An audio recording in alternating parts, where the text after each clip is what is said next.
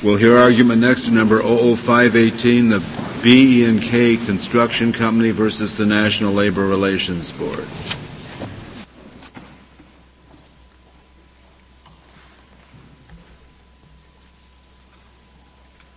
Mr. Baskin. Mr. Chief Justice, and may it please the Court, this case presents an important question arising under the Petition Clause of the First Amendment. Petitioner B.E.K. Construction is asking the Court to hold that the First Amendment protects objectively based lawsuits from being declared unlawful by the National Labor Relations Board. Now, the Court has already held that the First Amendment does protect lawsuits from statutory sanction under both the NLRA and the antitrust laws, so long as the suits are meritorious, meaning that they are not objectively baseless. In the Bill Johnson's case, the Court said, and I quote, "It is not unlawful to pursue a meritorious lawsuit under the National Labor Relations Act." In fact, the Court said it twice, and specifically cited the Noor-Pennington doctrine of the antitrust law. How do you describe the test applied by the Board? Well, the test by the Board is one which says that the employer must prevail, must be 100% prevailing in the lawsuit, a standard that's impossible for any employer to anticipate in advance. No employer can ever be 100% sure of prevailing. Should there be any other component? I mean, I think your client lost, basically. So, well, the question is, what else should be part of the test? The test is, was there an objective basis for the litigation? It's not a win-or-lose test. As the Court said in professional real estate, and I'll quote again, it's got to be objectively baseless in the sense that no reasonable litigant could realistically expect success on the merits. But should the test from professional real estate automatically be carried over to the Labor Relations Act? Well, in this case, Your Honor, the answer is yes, because the Court itself has interacted with both of the acts. They've cross-referenced with each other. Bill Johnson's referred directly to the California Motor Transport. Professional real estate referred to Bill Johnson's as if it's one consistent whole.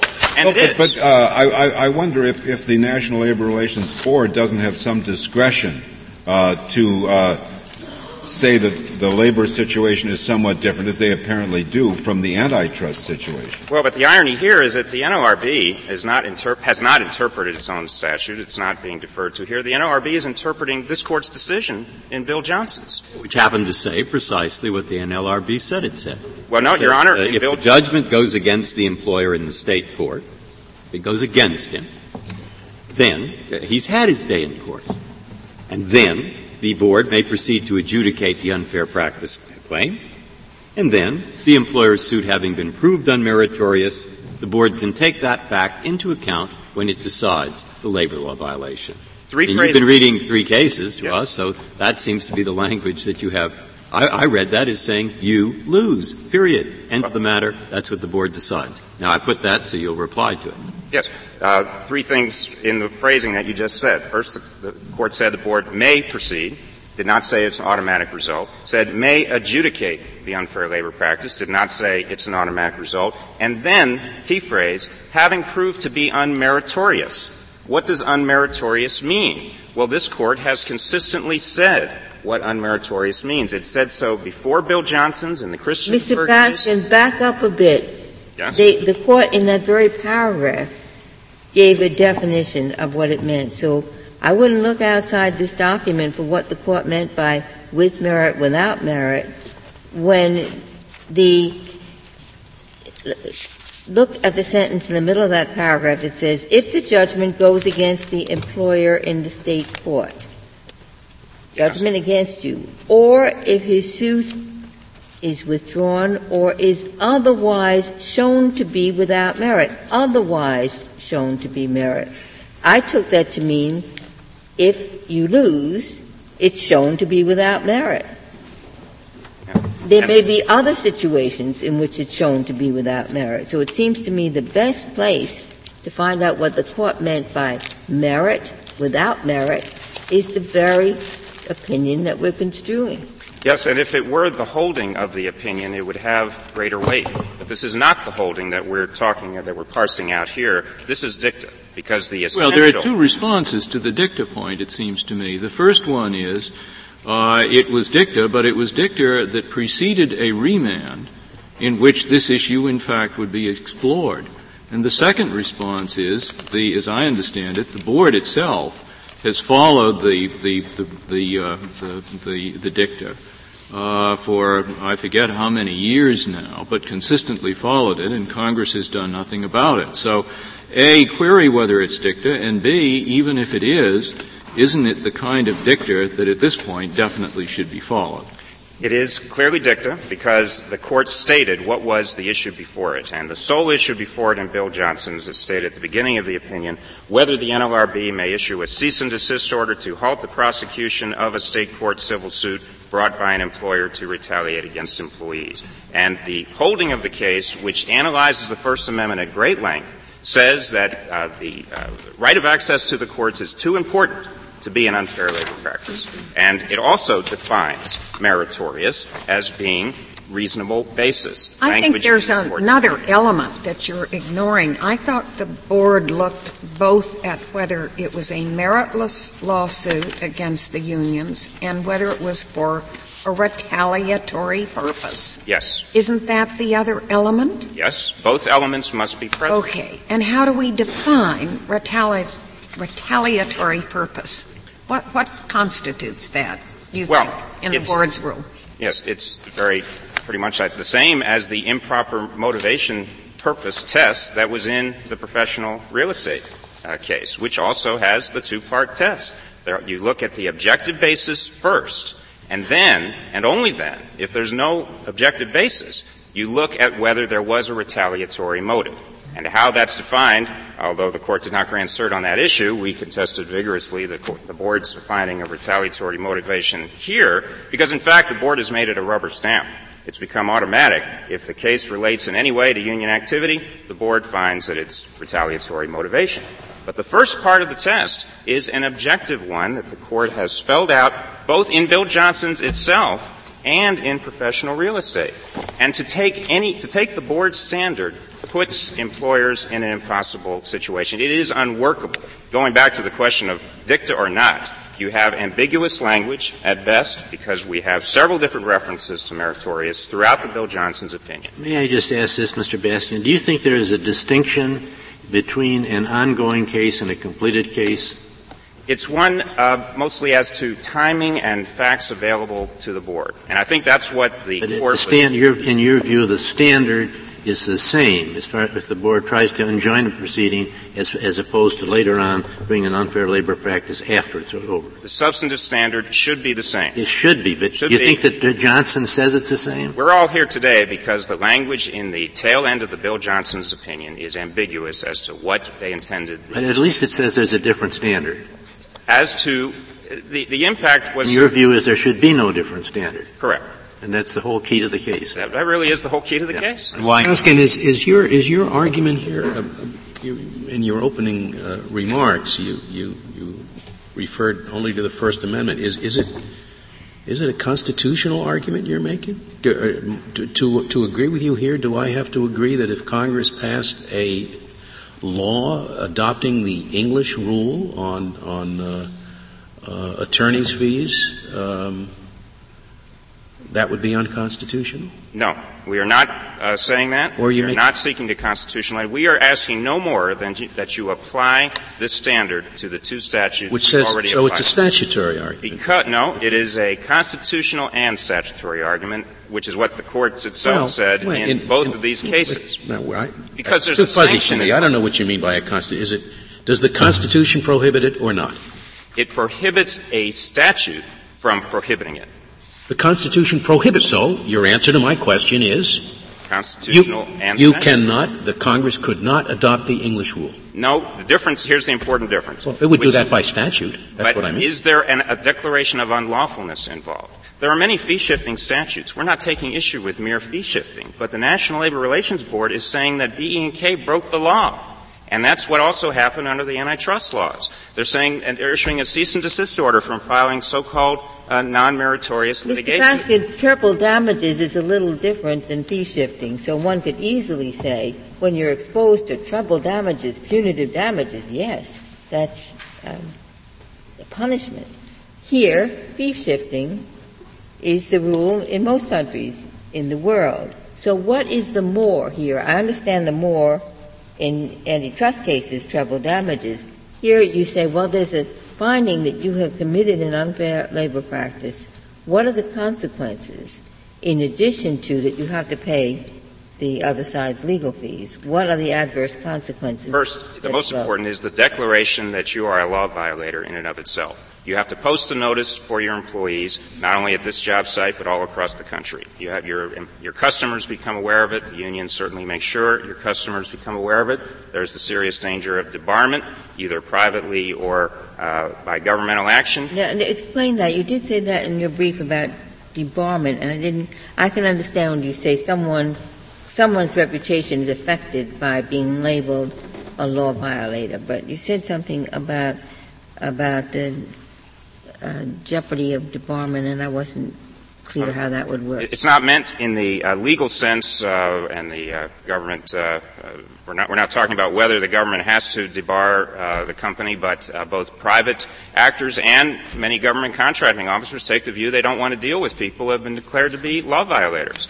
The goodwill and reputation of the company is at stake. Well, in our Lewick case, Wisconsin set out to do that on a state basis. Didn't if you violated the Labor Act, the state was not going to deal with you? Yes, they did. And then the federal government just 2 years ago in the previous administration had come through with a set of rules saying that companies would be debarred if they were found to have violated labor laws. So having this declaration of illegality in place is what makes this different, Justice Scalia, from a random fee-shifting statute. And that's why we are not asking you to do anything other than what you've already done, which is to apply the First Amendment to two statutes which you have determined have great commonality over the years, as each one keeps referring back to the other in this document. What do you do with the 2 decades that have elapsed, about 2 decades, since Justice White's opinion, which has been interpreted by the Board the way the language most naturally reads? I mean, one thing is to say when the case first came out it was ambiguous, but now we have 2 decades of consistent interpretation of that language by the Board. I regret to say it's a tribute to the speed of the Board's processes and the process of getting this case up to this level on this issue, because this case alone has taken 7 years to work its way through the Board. When the litigation was begun in this case, it was 1987. Bill Johnson's case was fresh. There was considerable doubt as to exactly what it meant. I should note that in the district court opinions that are part of the appendix, the unions raised Bill Johnson's and said that they were protected under it, citing it interchangeably with professional real estate. Because they won over half their cases, didn't they? Excuse me? They win some 15 out of their 29 cases. Depending how you count, they just barely got over 50%. Could you, talking about the history of the case, could you tell me how did this case end up in the Sixth Circuit?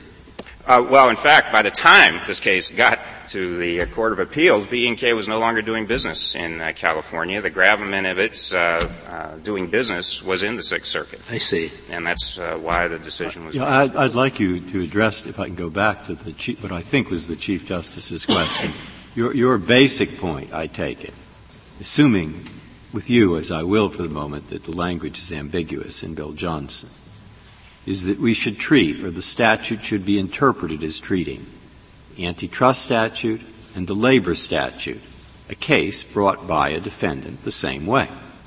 And the obvious differences, which I'd like you to address, are that, one, there is a history in the labor law of employers using cases brought at law either to break unions or to win disputes. And that was one of the reasons why the NLRA was passed. That had nothing to do with the antitrust laws. There is no such history.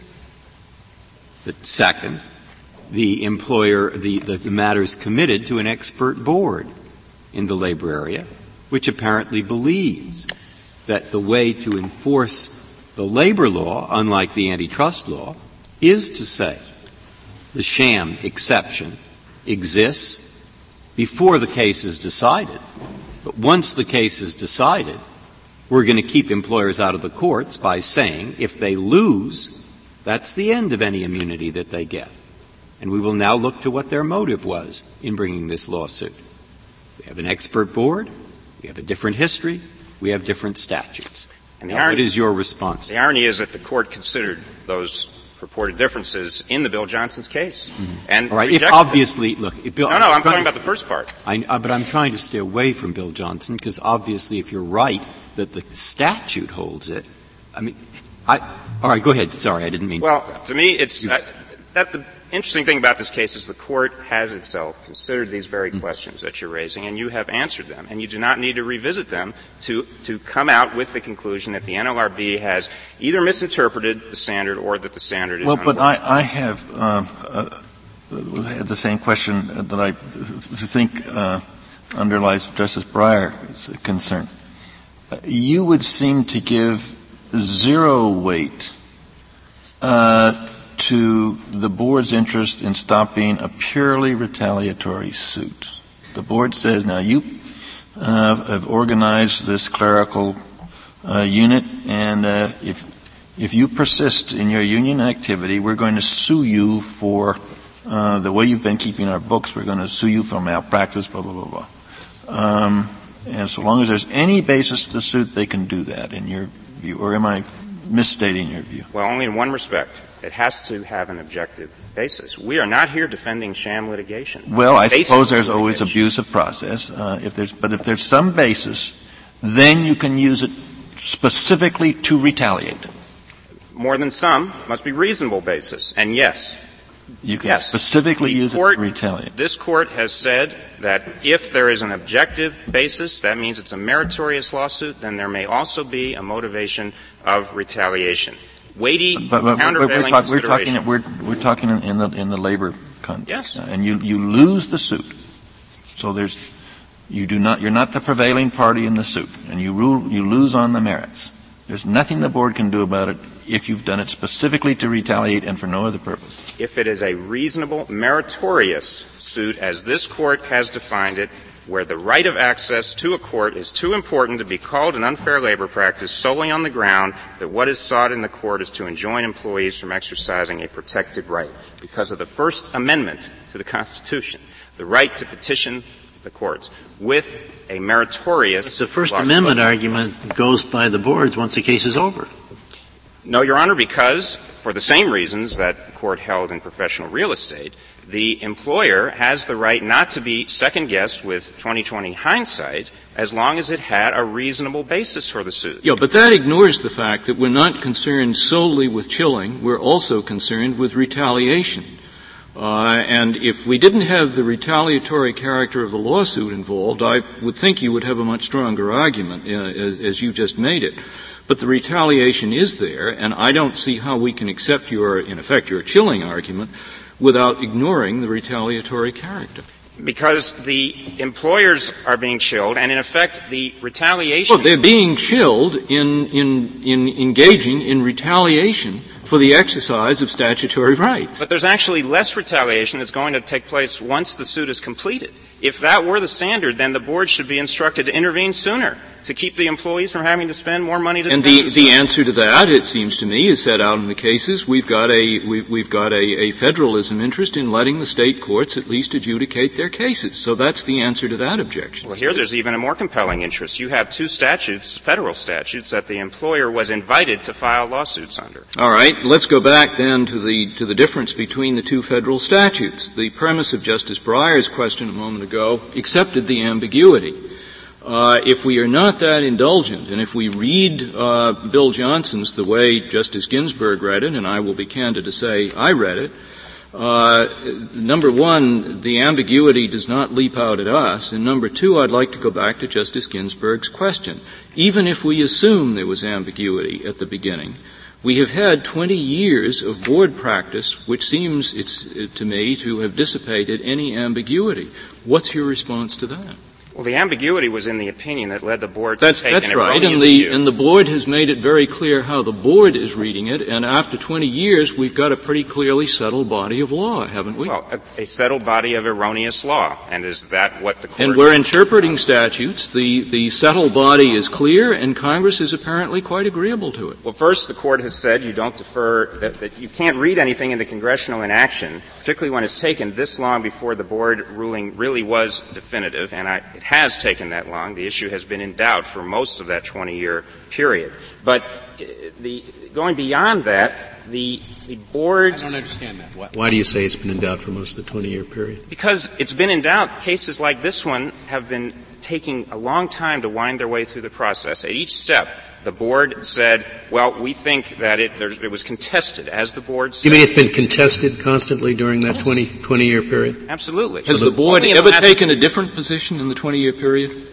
There have been dissents, but no, the board has generally taken... So the board's position has been clear for 20 years. Yes, but however slow it may take the cases may be in wending their way through. But the board is not entitled to deference in its interpretation of the U.S. Constitution or of this Court's decision. And that's all that we're talking about here is the board's interpretation of the Constitution and this Court's opinion. It's not we're not raising. I think Justice Ginsburg's question and my question is not so much geared to an issue of deference. We're trying to get at what seems to us the fact that the law has become settled. It may require no deference. It may have become settled because an administrative agency was interpreting what you think was an ambiguous opinion of this Court in the first place, but it seems to have become settled. And there is a good reason which underlies ultimately our approach to stare decisis in statutory cases for letting settled statutory understandings stay settled unless the legislative branch wants to change them. And that's the argument we're getting at, not deference. Well, it is stare decisis is a form of deference, and we're talking about stare decisis would apply to the Court's own opinion. Only this Court is required to defer to itself about its own opinion. And so that's why we are talking about the deference I would submit, or at least I interpret your question as asking, should you stick with what the board has come up with? This Court has not ruled on Bill Johnson since Bill Johnson. I'm saying that as your own answers indicate, for 20 years there seems to have been a settled practice on the part of the board which at best is not inconsistent with our opinion. Why shouldn't we let a settled statutory regime stay settled unless the legislative branch wants to change it? I contest that it's a settled statutory regime, that we are dealing with a First Amendment right, and that the board's outcome, which it has taken this long to reach back to the Court, is wrong under the First Amendment. It has proved to be unworkable, and it subjects employers to the impossible situation in future cases and in cases going on right now that they are expected to have 100% certainty of the outcome. Indeed, the board could, under this standard, say that you can win a jury verdict, have it upheld by the district court, only to be reversed by an appeals court, and still be found under this board standard to be non-meritorious, and you lose, you have violated the law. If there's a retaliatory motive. If there's a retaliatory motive. And that's all it takes. If there's a retaliatory motive, you go through all of that based on an attack on your businesses, which is why employers tend to file these lawsuits. They don't like lawyers that much, don't want to spend the money to do it, but they're under attack. BE&K was under attack in every conceivable forum. But, I mean, that's a normal problem, isn't it, with the labor statutes and most other statutes. It forbids retaliatory behavior. Of course you'll have cases where people make the wrong decision about it, where it's hard to predict, and so forth. But that's the general situation. Well, we're trying to carve out an exception where you're home free from that. Well, no, it's the board that's carving out an exception from the basic First Amendment protection that this Court has recognized. Mr. Baskin, that goes back every time to how you construe this paragraph. And so if the position that Justice White is making a distinction here between, on the one hand, an ongoing proceeding, and says First Amendment says you can't stop it. Never mind deference to state courts. That's another consideration that weighs it to the same end. But traditionally under the First Amendment, a prior restraint, stop it, has been what the Court has looked at most cautiously. Then Justice White tells us, but it's different once the adjudication is over. The line between prior restraint and subsequent punishment goes all the way through First Amendment learning. And you treat this as, well, ambiguous, but if it were clear, it's wrong that there's any difference between stopping an ongoing proceeding and looking at a situation after it's been adjudicated? There can be a difference, mainly the difference of having more facts, having an outcome in front of the board at that point. And what the court wanted to get across, the issue in front of the court in Bill Johnson's was, don't interfere with an ongoing lawsuit. We don't know how it's going to turn out. All right, once it turns out, if it's without merit, meritorious, I just invite the court to look at each use of the word meritorious in the Bill Johnson's opinion. You will regrettably find some inconsistencies, not only internally, but with other opinions of this court, both before Bill Johnson's and after. You have the opportunity to clarify the law now in a way that is very straightforward under the professional real estate investors test. If no other questions, I'd like to reserve the remainder of my time for rebuttal. Very well, Mr. Baskin. Mr. Wallace, we'll hear from you. Thank you, Mr. Chief Justice, and may it please the Court. The Board and the Courts of Appeals have had no difficulty in reading Bill Johnson's the way I think most people would read this Court's opinion as comprehensively addressing what the Board was doing with respect to the unfair labor practice under Section 8A1 of the filing of retaliatory lawsuits. Mr. Wallace, when I ask you a question, please stop. I didn't hear you. I'm sorry. Listen a little more closely. Do you disagree with Mr. Baskin's contention that the word meritorious is used inconsistently in the part of Bill Johnson that we're talking about? I do disagree with that, and no court of appeals that has reviewed board decisions since Bill Johnson's has read it that way. The court quite clearly distinguished between enjoining ongoing lawsuits, which it said could be done only if the lawsuit was baseless. Otherwise, the board has to wait until the lawsuit has been resolved. If the lawsuit turned out favorably to the employer, then it could not be an unfair labor practice. But if the lawsuit turned out to be unmeritorious, if the employer lost, then the board could consider whether it was filed for a retaliatory. It did say that, but of course that was not the situation before the court. I mean, it may be the clearest dictum in the world. It may be the dictum closest to a holding possible, but it is still dictum. The court did not have before it a case in which the employer had already brought the suit and had lost. Now, it said what would happen in that situation, and, I think that's entitled to some weight. But the issue that your opponent wants to argue here is whether the court was wrong to say that. I beg to differ. The court specifically noted that some of the claims of the employer had already been dismissed in the state courts, and in footnote 15 at the end of its opinion it said the board therefore can use the criteria we have. Those cases were not before them. It said what the board can do in those cases that are not now before us. As I say, it may be a dictum that is the very next thing to a holding, but it is not a holding. Those were not cases that the court had in front of it. It was a direction for how further proceedings in the case should be handled. As many dicta are. As many dicta are, and we do not always observe those directions when we have the opportunity to examine the matter in a more immediate context.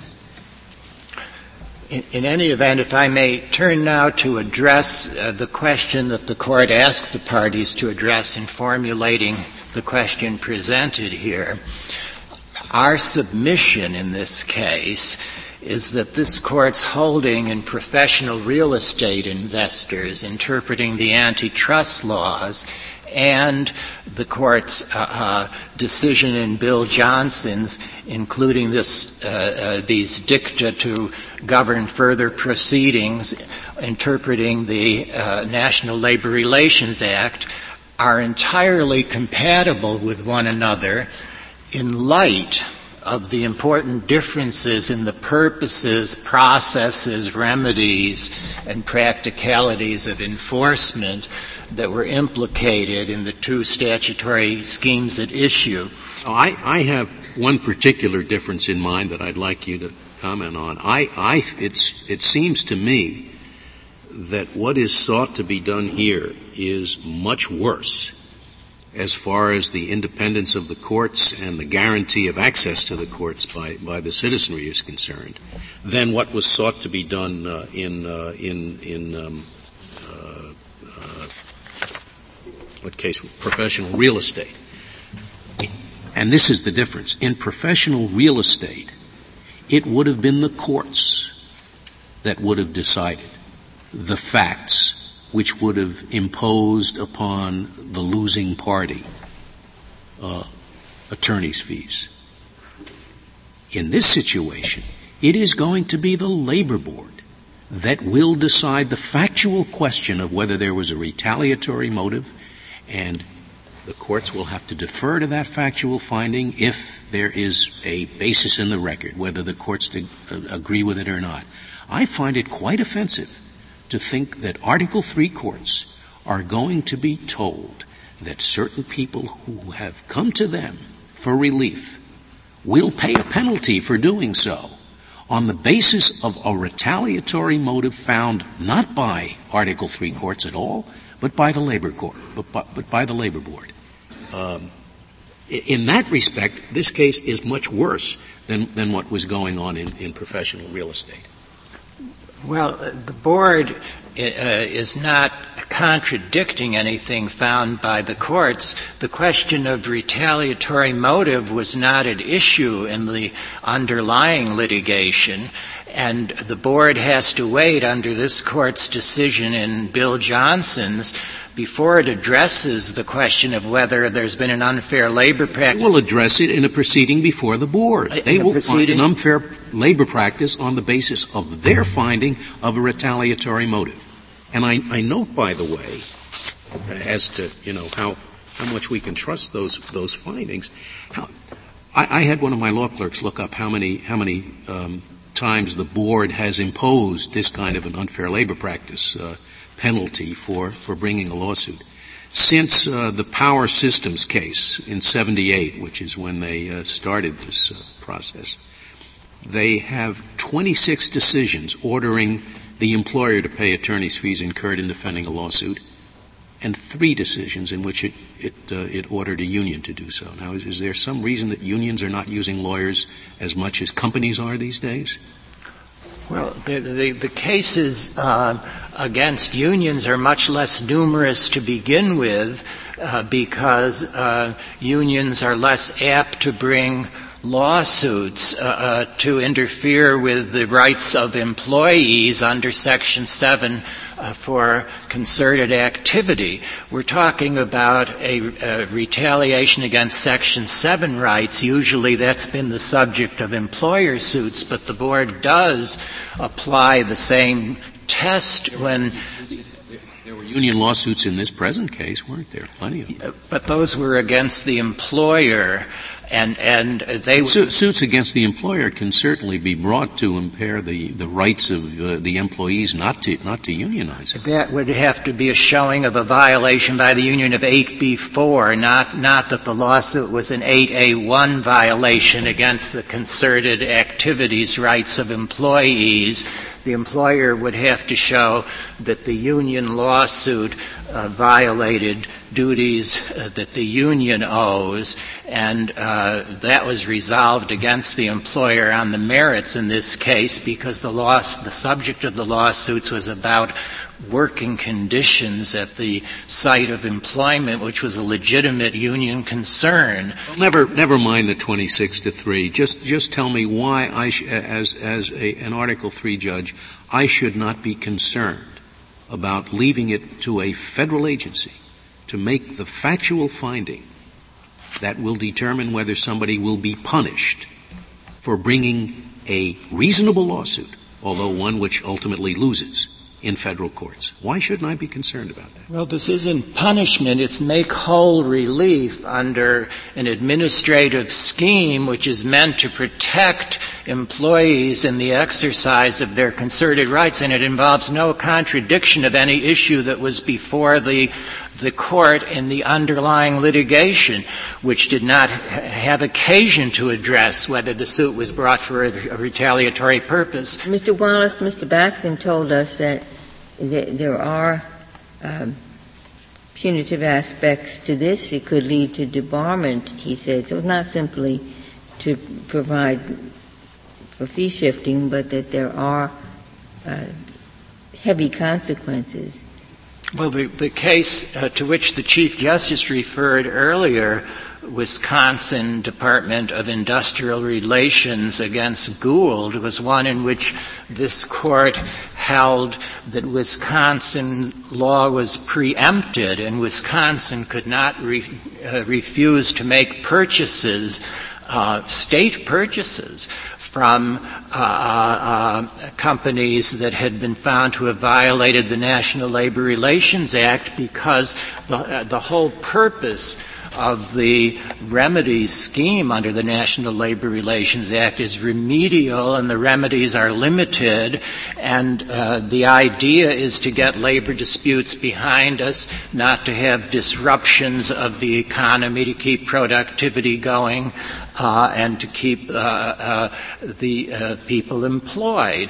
Well, is the point of this colloquy and whether or not this act can be called punitive, or this NLRB doctrine can be called punitive? And I thought you said that it is punitive, or am I wrong? Maybe you think nothing turns on that. Well, I wouldn't think that anything would turn on it, but it is not punitive. The only remedy that's granted is a make-whole remedy, that the costs incurred by the prevailing defendants in a suit brought for an improper motive, namely to coerce those defendants in the exercise of rights granted them by federal statute, when that suit turned out. But is there any other effect by virtue of the finding of the unfair labor practice? I mean, true, in terms of money, it's the fees. Is there any other effect? No, notice is to be posted. The cease and desist order issues, those parts of the remedy were not challenged in this case. Let's just talk about the make-whole remedy. We held in 1982 that in a private suit for an unfair labor practice, which provides for making whole the plaintiff for his damages, there was no authority in the court to award attorney's fees. That making whole there did not include attorney's fees. And you know, the language was very clear about the American rule and what a change it would be. Why should it be any different when the unfair labor practice is decreed by the board rather than in a private action? Well, it doesn't say explicitly that you can get attorney's fees. Just as the private action provision didn't say explicitly. It just said, whatever damages you have. And damages were not intended to include that. Why should we hold any differently in this situation, especially when the result is to leave it to the board to decide whether somebody will be punished for bringing a meritorious but ultimately unsuccessful suit in federal court? Well, board proceedings are much less burdensome than court proceedings to those that are at issue. And the court held in Bill Johnson's that the board remedy of recompensing the defendants who prevailed in this suit for their costs because the suit was brought to defeat their Section 7 rights was a permissible remedy by the board. We held it or said it? I mean, that's one of the disputes here, isn't it? Yes. They held it in the sense of prescribing that rule for the further proceedings to be held in that very case on remand from the court's order. Just going around again, I consider it dictum, and the issue is whether that was a wise thing to say. Well, when the court prescribes a rule of that nature, the United States considers itself bound by it, and it's further yes, handling. I'm not criticizing you for arguing the point. Certainly not. Mr. Wallace, do you agree that under the board's rule here, that it does allow the board to find the unfair labor practice and impose the sanctions on litigation brought by employers that is not limited to just shams and abusive process. It does allow the imposition of these things for an employer suit that could be considered objectively reasonable at the time it was brought. Exactly so. That I thought the Court made it quite clear in Bill Johnson's that as long as the suit was an unmeritorious one in the sense that it did not prevail, the board could afford the limited remedy that's available under the Act. Does that have the necessary effect of at least chilling some conduct that is protected by the First Amendment? I mean, it seems to me it does. You would have to concede that it does. But it's a far less daunting situation than what the Court was faced with under the antitrust laws in the professional real estate. Mr. Wallace, isn't it correct? Case. The scope of the chilling is limited to those with a retaliatory motive. Absolutely. And you think where the board finds they should be chilled in those cases. To those where the board and not federal courts on their own find a retaliatory motive. But, of course, the board's findings are subject to judicial review. Or so long as there's substantial evidence, which means, correct. Right, so isn't it true that in every 8A1 case, the retaliatory motive is found by the board? That's part of the statutory proceeding, isn't it? That is correct. The other parts of the statutory proceeding do not exclude the federal courts from their business, do they? Which this does by imposing penalties upon people who come to the federal courts. Well, I think this Court's decisions make it quite clear that under the National Labor Relations Act, it is the board rather than courts that have the responsibility of ruling about unfair labor practices. I agree with that, and the only issue is whether that statutory provision places within the board the power to impose this particular sanction for an unfair labor practice, a penalty for bringing a meritorious lawsuit. Well, make whole relief. Is the make whole relief simply that they've said, since ours is a statute which foresees taking labor disputes out of the courts and putting them into the board, since that's why it was passed, we're going to say a loser in a federal lawsuit that violates that basic underlying purpose has to pay attorney's fees to the winner. Now, is there anything here other than that? No, not at all. That is what is at issue, and the National Labor Relations Act authorizes the board under this Court's opinion in Bill Johnson's to afford that kind of a limited remedy. Well, is the board's definition of an unmeritorious lawsuit simply one in which the plaintiff does not get what the plaintiff wants thrown out of court, so to speak? That's approximately it, yes, Justice. How would it vary? Well, there can be cases in which a voluntary dismissal was taken with prejudice. Sometimes the question of whether it was an unmeritorious suit becomes a debatable question. But ordinarily it's one, as it was in this case, in which the courts have ruled against claims that the employer made. So is there any authority? I mean, I thought it's a matter of proposition. Maybe there'd be some authority like an electricity generating regulator would have said in certain kinds of lawsuits you have to have fee shifting.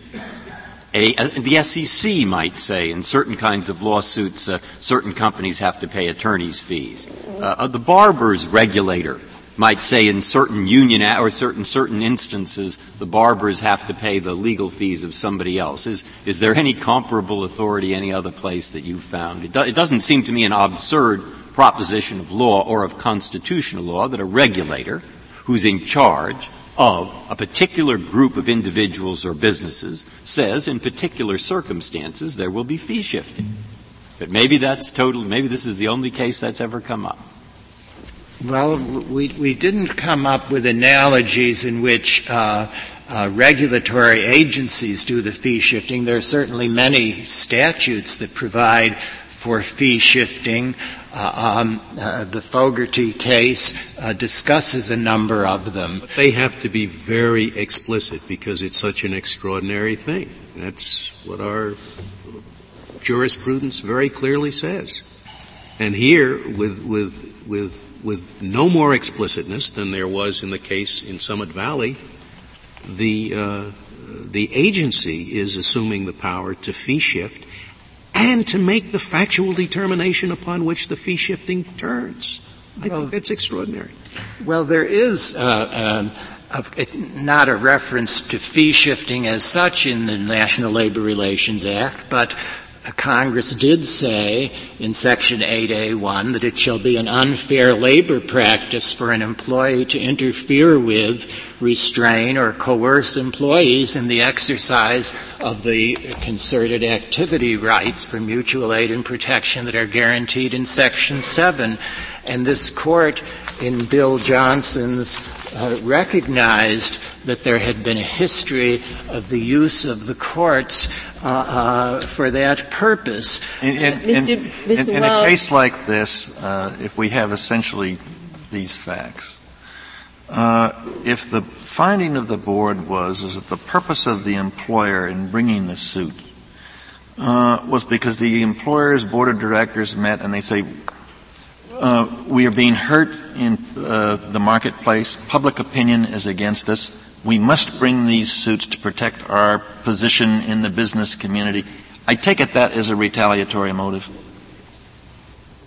Well, the retaliatory motive would be, it would have to be shown that the suit was brought for the purpose of coercing, discouraging, suppressing, restraining the employees in the exercise of their rights. Well, but you know what I'm trying to get at. The union is doing these to weaken the employer, and the employer meets and says, this is hurting our business, it's hurting us in the marketplace. Is that retaliatory? Well, the board addresses that question in light of all the circumstances of the case. To the extent that the suit was not baseless in law or fact, that the employer brought... Assume that it's not baseless. That weighs in the employer's favor. There are other factors that weigh against the employer. But it can be retaliatory for the employer to protect its business against suits by the union which are brought by the union for the motive of weakening the employer. That's retaliatory. Well, only if the employer has brought suits against the union or the employees. It certainly can defend against any suit. No, it's bringing suits in order to stop the other suits. Well, let me ask you in a related vein, maybe it's unrelated vein. Could Congress overrule Noerre Pennington? This Court did not indicate in any way that it could not re-examine, modify the rules of Noerre Pennington or of professional real estate. The Court... in other words, Noerre Pennington doesn't have a constitutional underpinning? It certainly construed the antitrust laws in light of the fact that those laws focus mostly on private conduct in the marketplace, not on petitioning for government-imposed restraints, and that there was a need in construing them not to allow improper chilling of the bringing of lawsuits or other forms of petitioning activity.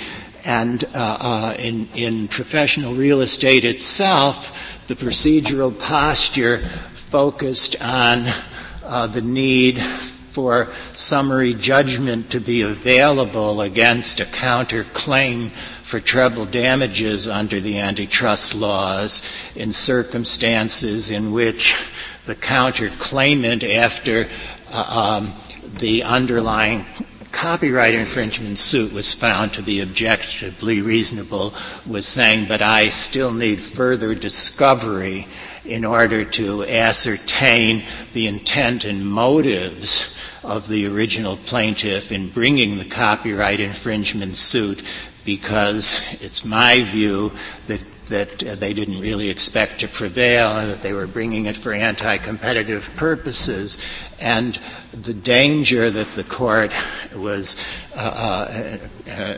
addressing there was that much of the protective quality of the Knorr doctrine itself could be undermined if the original lawsuit that supposedly is protected could be chilled by the prospect of burdensome discovery my and treble concern damages. is that the First Amendment has its own corrective counter-speech.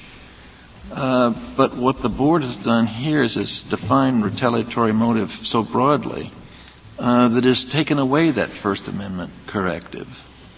And that is itself a distortion of First Amendment principles which allowed the unions to bring these suits in the first place, it seems to me.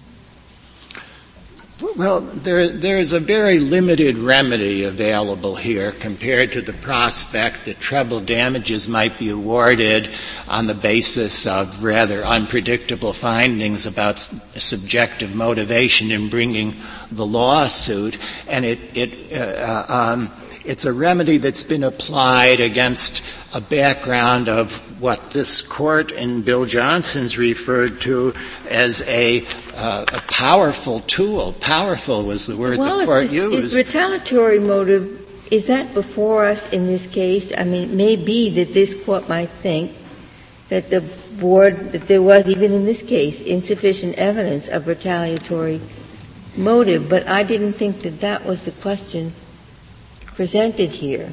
I agree with you on that point, because Justice on that, Ginsburg. I was going to ask you, well, what is it that shows that this was in retaliation for violation of Section 7 rights instead of being in response to the union's desire simply to harass the employer? I think that there are very serious questions about that, but my view was, of this case, that wasn't before us. I agree with you completely. In fact, I take it the background of this case is that there is a finding of retaliatory motive, and we have to make our decision based upon the way the Board interprets retaliatory motive in cases such as this. Well, it's certainly part of the background of the case, but the Court did limit the grant of certiorari to whether these two decisions are compatible given the differences between the two acts. We have to defer both to the Board's determination of what constitutes a retaliatory motive and, even more so, to the Board's factual determination that that retaliatory motive existed. All it takes is one witness who says it existed, and that would constitute substantial evidence, and if the Board goes with that witness, the courts have to effectively penalize the company for seeking resort in the courts. Well, there is seldom direct evidence of that kind, although occasionally there is direct evidence of animus in the bringing of the suit. But the Board has relied on a number of factors which we've set out on page 47 of our brief in various cases in seeing retaliatory motive. In this case, one of the more persuasive ones was that the lawsuit was brought against parties that the plaintiff knew or should have known did not participate in the allegedly unlawful conduct. They included as defendants unions that had not. That's an issue that was raised by question 3 of the cert petition. We didn't grant it. That's correct. That's correct.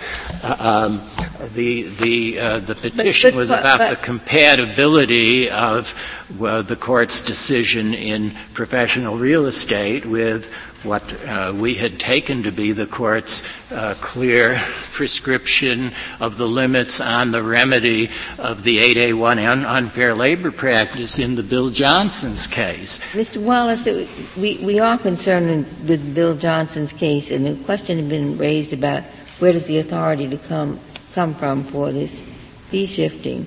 It does appear in the Court's opinion in Bill Johnson. If a violation is found, the board may order the employer to reimburse the employees whom he has wrongfully sued for their attorney's fees. Where did the court come up with that fee shifting? Was that something that the board had been doing? Did the government propose it? But it's right there in the courts of opinion that the proper remedy is fee shifting. Precisely so, but the board had been doing it regardless of the merits of the underlying lawsuit.